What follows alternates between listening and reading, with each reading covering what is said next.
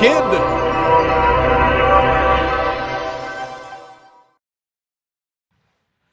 Virgil, are you ready? I'm ready. Let's play ball. So let's start with your product, the Perfect Throw. So why did you and Alex develop the product? And there are so many tools to pitching. So what does the Perfect Throw do that's different than any of those other tools? Yeah, so the tool solved the problem of teaching arm path. So I learned arm path myself. I reconfigured my whole throwing motion, and through that process, I used a lot of different tools. And then having to teach it to this guy, who's my first, I guess, student, you could say, was Juan Gomez, and we tried everything, and then we ended up creating thing with a ball, two balls, and a pipe between it. And it's evolved to something greater than that now. So it came out of necessity to teach him how to actually throw properly. And one of the biggest things I saw him do was that his front side was flying open. Like, he couldn't wait for his hand to come in inside of 90 and then power that whip. So because of that, I created this like elongated shaft that made it happen, because if he did turn, then it would hit him. So and in doing that, then I collaborated with Alex, and I showed this idea to Alex, and then we came up with the Perfect Throw. So what is the most common challenge you see with younger athletes in achieving good, healthy arm actions? Patience. So we want to throw so hard, and we want to throw so fast that we're just like lift and go. And the throw, right, because it's a pitching tool and a throwing tool. So the throw is the relaxed, like you're powering, we say power in the relaxed. Like you move your arm path down, we call it the loading arc, down inside 90, the rev arc, where you accelerating that whip that goes on behind your back, and then the accelerating arc through finish. So, the biggest problem we see is that patience, because the throw is an up and then an in feeling and then a throw, not an up and go. And, the old classic cues are,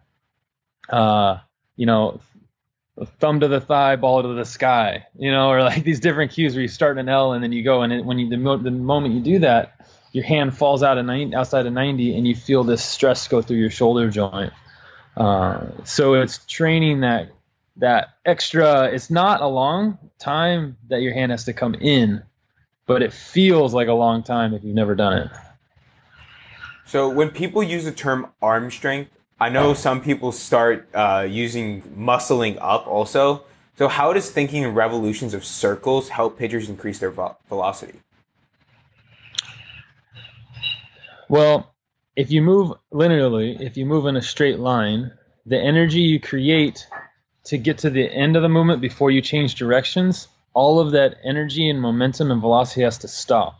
And then from that next position to move forward, you have to start the energy again. So if I have a long arm path and I move in a straight line, then when I reach back, my arm stops, and then when I go forward, now I have to restart all of that energy. And if I move in arcs and circles, now from my first movement, from where I start taking the ball out of the glove to my release point, is going to be one continuous momentous movement. So now I can really understand, I can feel, and then inside of that, because if you watch a whip always is uncoiling down to the tip, right? It's this arc, it's this half circle, you could say, that keeps moving down to the end. And so that's how you want to feel, is this arc that's unfolding, unraveling, and then really whips at the end. So can you tell us about your new sprocket drill? Oh, the sprocket. I actually, I've done it for a couple of years now, but just released it to the public. No, it's, I learned because of Ryan Spielberg of some Japanese players doing it in the outfield. So I didn't necessarily invent it, but the Japanese do it to warm up their arms, and they do it as a warm up before they go throw. And so I started doing it because it was the exact arm motion and arm pattern movement that you want to have in your throw. But it's now you're coiling the torso back and forth, and you start slow and you go faster. So you're warming up the torso, you're warming up the spine, you're warming up relaxing your hand, you're warming up the movement pattern, and you can also do it with your left arm. So now you're doing it right arm, left arm, right arm, left arm. So now the left arm it's so confusing, and you're like, it's stiff. There's no relaxation. So you get to teach yourself how to move your throwing arm if you're right-handed, and from watching also the stiffness of your other side. But I love it. It's kind of a funny looking thing, but it really works. Have you tried it yet? Yes, I tried it this morning. It was definitely difficult. It looks simple though, doesn't it?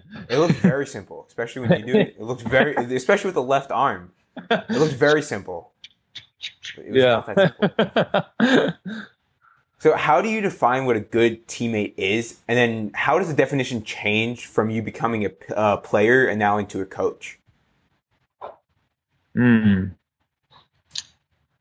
That's a good question. So let's start. You have to ask me the second one after I finish the first one. So defining a good teammate. Defining a good teammate. A good teammate is one that when they're watching the game, they root for your success, right? Because I actually am guilty of this. I'd be watching a game, and some part of me would like, oh, if he fails, that means my yesterday game would look okay because he was bad and I was bad, right? So something inside of me was saying that. But once I started like wanting the other to success, it also actually allowed the success of myself to be greater, because now I was happy for him, and how he was doing was actually pushing me to be better rather than trying to bring him down. Another thing that I've learned is that a good teammate watches the other teammates. So you're paying attention to your teammates. So say you have your buddy's the 2-hole hitter in the lineup, and he comes in the dugout and he's like, man, I just don't know what's going on. And you've watched him his whole season, and you're like, man, well, you look like this. You used to look like that. Or, man, I could see that your energy, or I could see, what are you thinking about? And then because you've paid attention to more than just your own playing time, that now you can help him, and then he has more success, right? So you're lifting the people around you to have more success. A good teammate's always also accountable, and a good teammate, so the others don't have to like wait on you. The others can count on you to show up when it's time. Those are three things, I guess. There's others, but those are three things I would want to say. And then the second part of that question, how do you think that your definition's changed from now you're done being a player and you're now coaching? How do you think that's changed for you? I don't know if it's changed. I want to say that it's highlighted, because as a player, you're kind of in the circle, and as a coach, you're in the circle, but you're more observing from a different perspective. So you get to see how certain teammates can affect other teammates. And what I've learned is that the positivity or the negativity that is brought into the team chemistry really affects the whole. You can have one guy that really brings the rest down, and you can have one guy that really brings the rest up. And you can have a bunch of collective people that come together that just feed off of each other in a positive way. So what I've seen is that, if you were to take this, like what I look for is if we take this one pitcher out, how much different is the daily activity?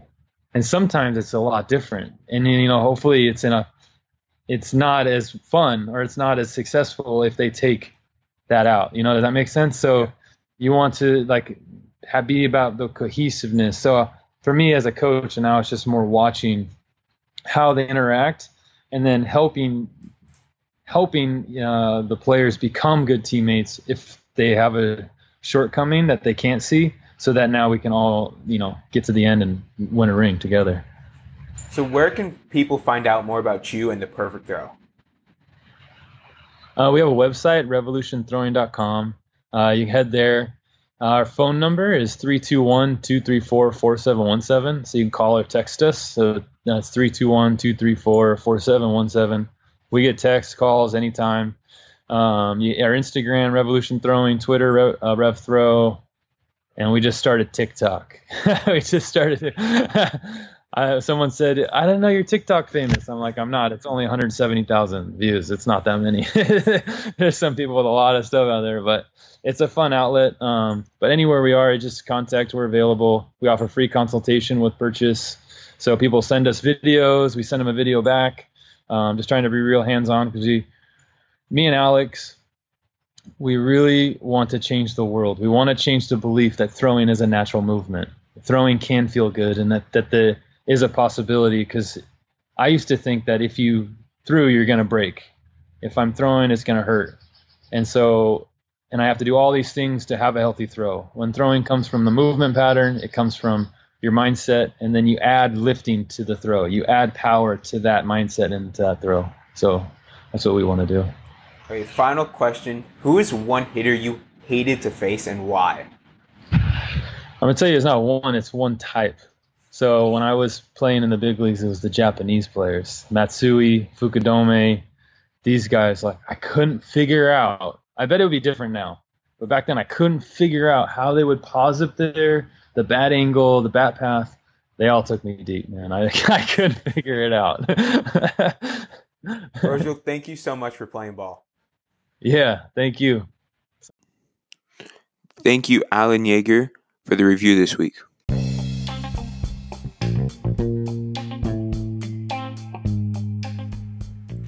Hey, it's Salmon here. Thanks for listening. If you enjoyed the show, I would like to ask for your help. Tell me what questions you would like answered. If you could also take a moment to review the show. The algorithms are taking into account how many ratings and reviews I get. The more reviews, the more people they will share the podcast with.